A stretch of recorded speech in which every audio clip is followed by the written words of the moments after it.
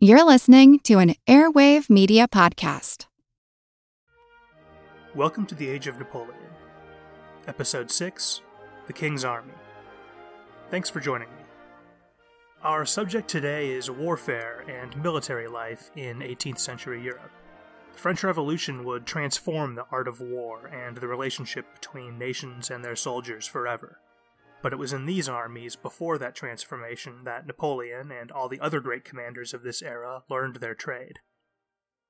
I know there's some listener interest in the average person's experience of this era, particularly in the lives of common soldiers. As luck would have it, there's an excellent memoir of this period written by a reasonably average guy that includes a lot of great information about military life. His name was Ulrich Breker. He was Swiss, but served in the Prussian army during the 7 Years' War. His memoir is called The Life Story and Real Adventures of the Poor Man of Toggenburg. Breker came from humble origins and had little formal education, but he was a talented, funny writer with a fantastic eye for detail. I'll be using him as an example as we go along, weaving in some of his observations and experiences to illustrate some of the general concepts we'll be talking about. The 18th century was a transitional period in the history of warfare. In earlier eras, the battlefield was ruled by elite, heavily armored units who fought up close, hand-to-hand. Technological and production improvements in the 17th century made firearms and artillery more accurate, more reliable, lighter, and cheaper. This ushered in a new era in the history of warfare, an era dominated by the firepower of massed formations of infantry armed with muskets. This type of warfare was a far cry from that of armored medieval knights or the colorful mercenary troops of the Renaissance. But among the ruling elite, there were a lot of romantic notions about war that harkened back to earlier eras. Officers tended to see themselves as gentlemen first and foremost, and war as honorable, something that could be pursued with dignity and chivalry, even with a degree of restraint. Officers may have perceived some sense of collegial fair play among each other, but this attitude was not extended to the men. Discipline in 18th century armies was mercilessly brutal. Corporal punishment was widespread, ordeals like flogging with a cat of nine tails, being forced to stand barefoot on a narrow wooden tent peg for hours at a time, or running the gauntlet, in which a unit was formed into two lines and the condemned man was made to walk between them, with every soldier in the regiment required to strike him with a stick or a switch. Cruelty could come from your own comrades as well, in the form of hazing rituals and unofficial courts of honor that punished breaches of the unspoken rules of barracks life. And this brutal treatment wasn't just reserved for men convicted of crimes. Physical violence and verbal abuse were key components of training and even of everyday life. Prevailing wisdom was that a climate of fear was necessary to maintain order in camp and discipline on the battlefield. Frederick the Great famously said that he wanted his men to be more afraid of their officers than of the enemy. The Prussian army was generally considered the harshest in Europe. Here's how Ulrich Breker described the experience of Prussian discipline. We had to watch as they were made to run the gauntlet 8 times up and down the long avenue of 200 men, until they fell down breathless, and on the next day had to do it again. The clothes were torn from their mangled backs, and blows began afresh until clots of blood hung down over their breeches. Besides this, the way things went on the drill ground gave us cause for similar observations. There too we had no end of cursing and blows from minor nobles who liked to wield the whip, and likewise no end of lamentations from their victims. We ourselves, indeed, were always among the first in our places and exerted ourselves bravely, but it grieved us to the heart nonetheless to see others so unmercifully mishandled for every trifle, and to picture ourselves so shamefully mistreated year upon year, standing often for 5 hours at a time, laced up into our uniforms as tight as a nut, marching up and down poker stiff, and continually practicing the arms drill as quick as lightning. And all this at the behest of an officer standing before us with a furious face and a cane at the ready, and every moment threatening to cut us down like cabbage stumps. Under this treatment, even the strongest nerved fellows among us grew weak, and the meekest raged with anger." End quote. This was a horrible way to live, but there was a grim logic to this approach. In 18th century warfare, victory often went to the most disciplined troops. the army whose soldiers were best able to ignore their basic human impulses for self-preservation and obey orders like automatons. Winning battles meant continuing to march when you were too tired to march. It meant staying in formation at all costs, calmly closing ranks as your comrades fell around you, moving only in steady lockstep, only firing when ordered, and most importantly of all, it meant never giving in to the basic human instinct to turn tail and run away when faced with danger. If an infantry unit panicked and scattered, they were inviting the enemy to charge in and finish them all off. This was the ideal target for cavalry. Keep your head, stay together, and you might stay alive. Lose your nerve, the last thing you ever hear will likely be hoofbeats, rapidly approaching from behind. In time, states would learn to train and motivate men to fight this way of their own free will, but for most of the 18th century, the method was to psychologically break recruits and terrorize them into blind obedience. And it worked. Here's how Henry Lloyd, an Englishman who fought for Austria against Frederick the Great, described the Prussian army. Quote, "A vast and regular machine. Their victories must be ascribed to this chiefly, for all the genius of the leader can do nothing without it, and almost everything with it." End quote. Amazingly, there were men who actually volunteered for this. As we've discussed in previous episodes, there was intense poverty in 18th century Europe. The military was seen as a last resort, but many were forced to take it. Others sought adventure or glory. Petty criminals were often given the choice of serving in the military or serving a prison sentence. The hard partying, hard drinking aspects of military culture and the daily ration of liquor or beer issued by most armies attracted destitute alcoholics. Recruiting officers also routinely used deception and what we today would probably classify as kidnapping, particularly in wartime when manpower reserves were stretched. That's how Ulrich Breker ended up in Frederick the Great's army. He took a job as a servant for a rich foreigner named Marconi and faithfully followed his new master right to a Prussian army post where he was inducted into the military. Marconi was a recruiting officer, paid a bounty for every young man he brought in. Here's how Breker described the scene when he arrived at the base. Quote, "Over his arm, the sergeant major carried a soldier's uniform, which he spread out on the table and, laying a coin beside it, said, 'That's for you, my son. I'll bring you your bread ration directly.' 'What, for me?' I rejoined. 'What for? Who sent it?' 'Why, your uniform and your pay, boy. That's a foolish question for a recruit.' 'What? How? A recruit?' I replied. 'God forbid. I never thought of any such thing. No, not in all my life. I am Marconi's servant. That's what I was hired for, nothing else, and no one need tell me otherwise.' The sergeant, 'And I tell you, fellow, that you are a soldier. I'll vouch for that, and there's no more to be said.'" End quote. It will probably not shock you to hear that desertion was rampant. Conditions were brutal, pay was bad, and many soldiers had no desire to join up in the first place. No one in the 18th century carried identification. It was tantalizingly simple to just slip away. In the British Army, for example, 23% of the men recruited between 1774 and 1780 deserted before the end of their term of service, nearly 1 in 4. Frederick the Great issued a document called the King's Military Instructions. These were a short list of standing orders, procedures, and practices he wanted every Prussian army to follow. The very first order in that document is about preventing desertion, which I think goes to show how seriously he took this problem. In Frederick's own words, through desertion, quote, "The army becomes weakened at the very period when its completeness is most essentially necessary. Unless the greatest attention is paid to circumstance, you will lose the best of your forces and never be able to recover yourself." End quote. To prevent desertion, Frederick ordered, among other things, that armies not camp near woods, avoid marching at night, call roll several times a day, and send out cavalry patrols and establish cordons of light infantry to hunt down and capture deserters. He tells officers not to allow their men to, quote, "wander about without supervision, even to forage for fresh water." And the men were to be kept busy. Quoting Frederick again, "An army is composed for the most part of idle and inactive men, and unless the general has a constant eye upon them and obliges them to do their duty, this artificial machine will very soon fall to pieces, and nothing but the bare idea of a disciplined army will remain." End quote. This almost sounds more like life on a prison chain gang than soldiering. Imagine if tomorrow morning you woke up and there were media reports of troops in your country's military being treated like 18th century soldiers.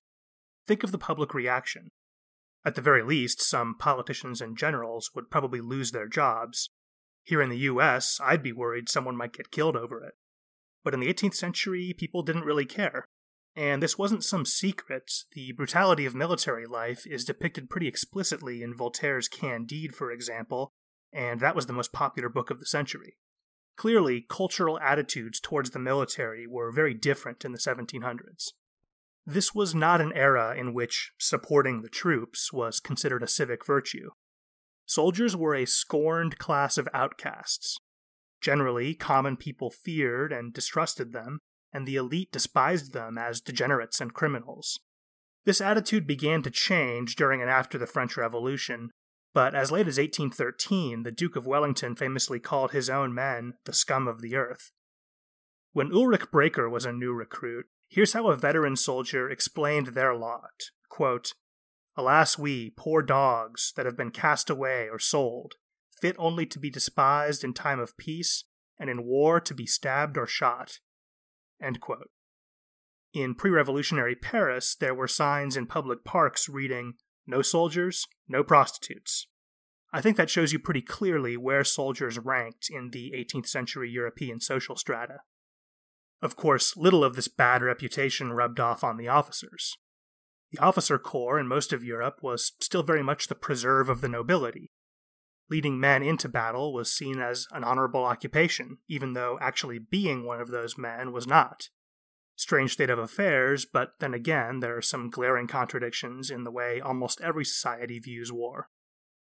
The aristocratic pretensions of the officer class sometimes bordered on the absurd. At the Battle of Fontenoy in 1745, the 1st Regiment of Foot Guards, the most elite unit in the British Army, found themselves face to face with the Garde Française, the most elite unit in the French Army. As the two units faced each other in line formation, officers from each side stepped forward, bowed, and doffed their caps to each other. After a few flowery, aristocratic insults, an English officer invited the French to fire first, calling out, "Gentlemen of the French Guards, fire!" His French counterpart demurred, answering, "Gentlemen, we never fire first. Fire yourselves." This strange little standoff ultimately ended with the French firing first.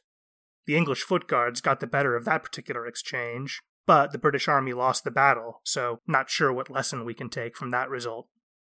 The incident passed into history as an example of old-fashioned chivalry, but the side that fired first was usually at a disadvantage, so this is more a case of high-class trash talk than gentlemanly refinement. Still, it's an odd way to conduct yourself given the circumstances. And there is something about the event that feels ritualistic and archaic, out of place in the so-called Age of Reason.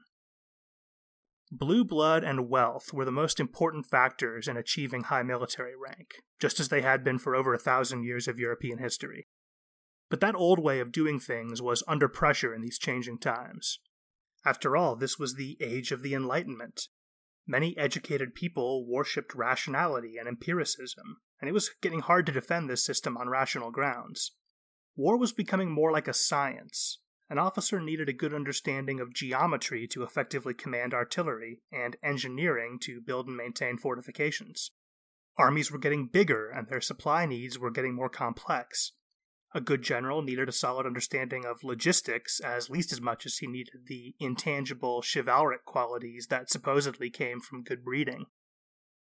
To meet these challenges, many armies introduced merit-based promotion in branches of service that required a lot of technical knowledge, like the artillery or the engineering corps, and even allowed commoners to become officers in these branches.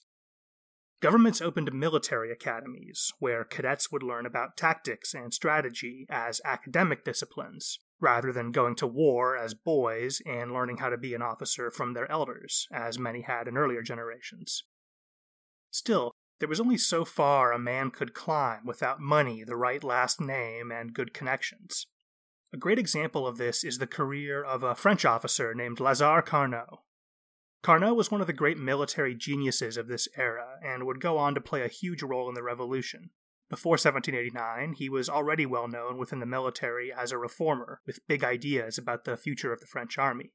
He also had a reputation in intellectual circles for his contributions to the field of science, mathematics, and engineering, which he did as a hobby in his spare time. He was widely considered to be the greatest mind in the French army, and for good reason, but he was also a commoner. Carnot was an engineer, and commoners were allowed to serve as officers in that branch of the French military, but not to rise above the relatively junior rank of captain. He was in his late 30s when the revolution broke out, still only a captain after almost 2 decades of service. Aristocratic officers would have considered it an embarrassment to have stayed in the army that long without achieving a higher rank, but that was the best Carnot could hope for under the old system, despite being known as one of France's most brilliant officers. So when the time came, Captain Carnot supported the revolution. Put in his situation, wouldn't you? The old army was not interested in putting the talents of someone like him to good use. Maybe it never would be. But he had a contribution to make. The revolution offered him a chance to make it. So Captain Carnot took his chance and tried to make a mark on history instead of remaining in obscurity. So that's what an 18th century army looked like. Lots of sullen, unwilling soldiers being mistreated by often unqualified officers. Not a pretty picture. But how did they actually perform? Battles of the 18th century were very small compared to what would come after the Revolution. For instance, the biggest battle of the 7 Years' War included about 80,000 men total on both sides. Over 500,000 men participated in Napoleon's biggest battle. There are a couple reasons for this. First, pre-revolutionary European states were just not as effective at recruiting and training. Second, even if they had managed to somehow concentrate that many men for a single battle, their logistics systems would have been overwhelmed trying to keep such a small area supplied with enough food and equipment for hundreds of thousands. But most importantly, that's just not the way pre-revolutionary powers fought wars. When we think of great powers fighting each other, we tend to imagine a war effort like World War I or World War II, conflicts in which entire populations were mobilized and governments requisitioned every necessary resource to fight for national survival. That type of war is called total war, and it did not yet exist in the 18th century. Scholars classify the conflicts of this era as limited wars. There was no mass mobilization, not for military service, not for war production. Governments took out loans and raised taxes for military spending, but they didn't resort to anything truly drastic, like seizing emergency control over parts of the economy. The 7 Years' War was a massive global conflict involving almost every major European country, waged on 5 continents. But even at its height, life didn't change very much for most Europeans. Unless someone close to them was in the military, or they had the misfortune of living in the path of one of the armies, many average people were probably only dimly aware there was a war going on at all. 18th century states didn't really have the capabilities or know-how to wage total war, but even if they had, why would they? As you'll recall from earlier episodes, for the great powers of this era, losing a war usually just meant giving up a few border provinces or colonies at the treaty negotiations. Why bankrupt the government, ruin the economy, and kill off a generation of young men over something so trivial? After all, there'll probably be another war in a couple of years. You can always win it back. Armies were expensive. They cost money to feed and equip, of course, and from the state's perspective, every veteran soldier had a great deal of time and money invested in him. Turning a raw recruit into a model soldier was a slow process. Sure, they could march and fire a musket after only a few months' training, but it took years of accrued experience, drill, and, let's be honest here, indoctrination for that man to truly fight and march like a veteran. 18th century commanders viewed experienced men as precious, finite resources. They considered it foolish to risk too many of them on the outcome of a single battle. Fighting in too many large, costly engagements was seen as a mark of incompetence in a general. Even if he usually won, it was reckless. Command of an army was a solemn, sacred charge, and the commander's first duty was to preserve it. So wars were fought cautiously, deliberately, like a chess match between 2 conservative players. It was quite common for opposing armies to maneuver around each other for months without fighting a major engagement. Sometimes an entire campaign season would come and go without a big battle. Both armies would leave their winter quarters, march around the theater of war for 8 or 9 months, raiding, fighting in small skirmishes, then march back to their winter quarters with nothing resolved. There was another reason wars were fought at this slow pace, maybe an obvious one. Armies of this era couldn't move very quickly. 15 miles per day was a remarkably fast pace of march for this era. Most armies did closer to 10. That's between 24 and 16 kilometers a day for the metric-minded. And that was under ideal conditions. Over rough terrain or with some unforeseen delay, it could be much less. To put in perspective just how slow that is, it takes a person walking at an average pace a little under 5 hours to walk 15 miles. So what slowed these guys down? For one thing, think back to Frederick the Great's instructions to his generals to prevent desertion. No shortcuts through the woods. No pushing a few extra hours into the night to make up for lost time. No complicated maneuvers that might split the army up and prevent them from forming that barrier of light infantry cordons and cavalry patrols. Soldiers were not allowed to leave the march column for any reason without the direct supervision of an officer. This really slowed down foraging, the process by which parties of soldiers fan out across the countryside to buy or requisition food from local civilians. Since they couldn't reliably supply themselves this way, 18th century armies had to travel with huge, slow-moving supply trains. Armies on the march were organized, above all, to stop the soldiers from fleeing, not to maximize speed. And the attitude of the soldiers must have made a difference in the speed of the army. We know many of them didn't want to be there in the first place. A huge proportion of soldiers probably loathed their officers and didn't even really care who won the war they were fighting in. Fear and force can push people to the point of exhaustion, but I think you need some level of sincere belief to inspire them to push past that point. With all of that said, on occasion, these lumbering, unhappy masses of petty criminals and kidnapping victims did bump into each other and fight a battle. Battles tended to start with small skirmishes between cavalry and scouts, as each army attempted to do reconnaissance and disrupt the enemy as they deployed their main force. Once battles started in earnest, they usually look like the ones you see in movies. Thin lines of infantry marching towards one another and getting shockingly close before the first shot was fired. Firearms technology had improved by leaps and bounds, but it was still comically bad by modern standards. Americans might know the famous command from the Battle of Bunker Hill during the American War of Independence: "Don't fire until you see the whites of their eyes." Well, that actually wasn't that unusual. Soldiers generally weren't ordered to fire on the enemy until they were closer than 50 yards, or about 45 meters, maximum. Even at close range, by some estimates, less than 1% of rounds fired actually struck an enemy soldier. The reloading process was cumbersome and complicated. Under combat conditions, the average soldier could only fire his weapon 2 or 3 times a minute. To our eyes, soldiers standing shoulder to shoulder in those 18th century line formations look like sitting ducks, maybe even a little ridiculous. But with such inaccurate, cumbersome weapons, the only way to guarantee hitting anything was to get as many men as possible firing at the same target. These tight formations also allowed them to cluster together quickly in the event of a cavalry charge. It was very easy for troopers on horseback to ride down and kill a single infantry soldier, much more difficult to charge through a row of raised bayonets. Soldiers would fire their muskets as a group in unison. These bursts of firepower are called volleys. This maximized the psychological impact on the enemy and allowed officers to control the timing and pacing. With the slow rate of fire, officers would often form their lines 2 or 3 men deep, and each layer of the line, so to speak, would take turns firing, thus reducing the time between volleys. A man armed with a musket was very vulnerable while reloading. It was a complicated multi-step process that required a lot of his attention. The period of lull between firing a volley and having the next shot ready was dangerous.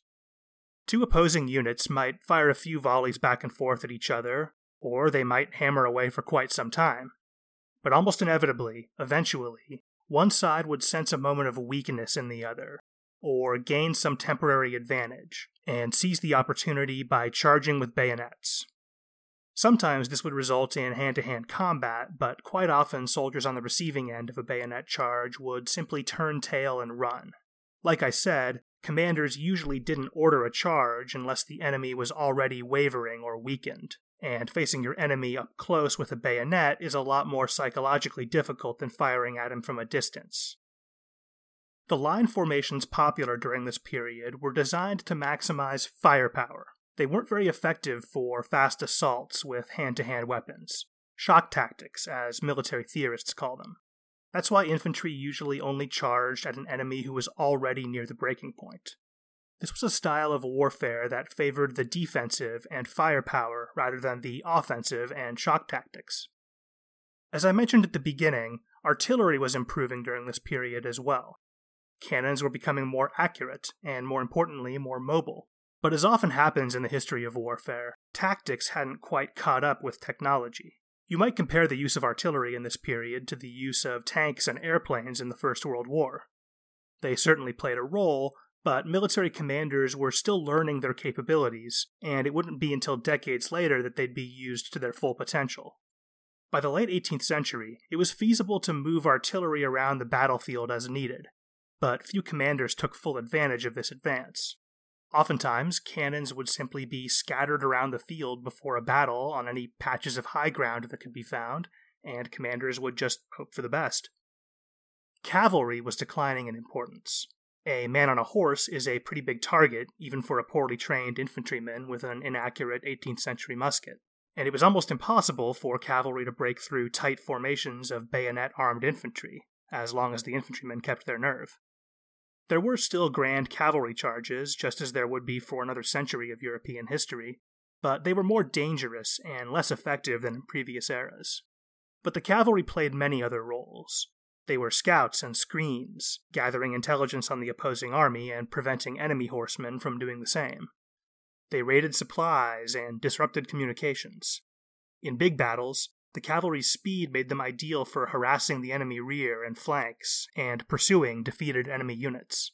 And they could still be devastating against infantry caught out of formation or unaware.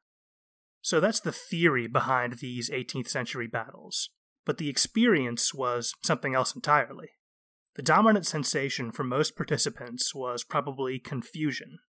Gunpowder of this era was fouler, more malignant stuff than the gunpowder some of you might be familiar with today. It produced much more smoke, and that smoke was thicker, darker, and physically stung the eyes. This was even worse for the common infantryman. Firing a musket involved setting off a tiny gunpowder charge just below the shooter's cheek, potentially sending a little plume of noxious smoke right into his eye. Firing a lot of rounds in quick succession would leave the side of the face scorched, like a bad sunburn. With tens of thousands of muskets and dozens of cannon all firing at the same time, for hours on end, battlefields quickly became covered in a thick, stinging haze of gunpowder smoke. Many accounts of battles from this period mention the lack of visibility. And remember, the most important thing for an infantryman was to stay with the unit, stay in formation. That's the biggest practical reason for all the colorful flags and uniforms of this era. It's easier for the unit to stick together if they can all recognize each other instantly through the fog of war. It would have been almost as hard to hear as it was to see. Muskets were incredibly loud. Most fired around less than half the size of a modern military rifle, but their design was much less efficient, and it took a lot of that low-quality gunpowder to propel the shot with enough force to do any damage. The sound of one musket going off might be enough to make your ears ring if you're close enough.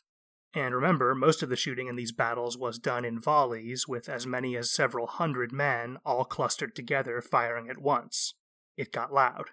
On top of that, there would have been the noise from artillery, officers shouting commands, and of course, the cries of the wounded. With his senses under assault, the average participant in an 18th century battle often had little idea what was going on more than a few feet away. Maybe the relentless drill and discipline makes a little more sense in this context. A disoriented, frightened soldier could rely on his training. He could forget about trying to interpret the confusing, hellish world around him, and concentrate on obeying his superiors, on going through those same familiar motions he'd practiced 1,000 times on the parade ground. Our buddy Ulrich Breaker fought in only one battle, the Battle of Lobositz. This was the first major engagement of the 7 Years' War. Not a particularly important one, but representative enough for our purposes. Here's some of Breaker's description. At 6 o'clock, the artillery fire was already thundering from our front line, as well as from the Imperial batteries, so fiercely that the humming cannonballs sped as far as our regiment, which was in the second line. Until then, I had always hoped to steal away before a battle. Now I saw no way of escape before me nor behind, neither to the left nor to the right, and meanwhile we continued to advance. Now my heart sank into my boots. I would have liked to creep into the belly of the earth. And a similar fear, indeed a deathly pallor, was soon to be seen on every face, even of those who had so far feigned courage. The brandy flasks that every soldier carried flew empty through the air amid the cannonballs, for most men drank their little store to the last drop, to the tune of "Courage today," and maybe no need of a dram tomorrow. We remained under the enemy's cannon fire until near 11 o'clock. I was already feeling less afraid than at the beginning, though volleys were carrying men away from near me on both sides, and the field was already strewn with dead and wounded. I'll skip a little exposition here. Basically, Breaker is part of a contingent that gets moved to face a threat on another part of the battlefield. He uses the word Pandur in the next passage. That was a type of light infantry soldier in the Austrian military. Just like the U.S. Army traditionally calls its light infantry Rangers, the Austrians called some of theirs Pandurs. Anyway, he writes, "As soon as our vanguard had reached the summit, a terrible hail of musket fire burst out, and now we could see where the trap was laid in our path. Several thousand Imperial Pandurs had been moved up on the other side of the hill, expressly to attack our army in the rear.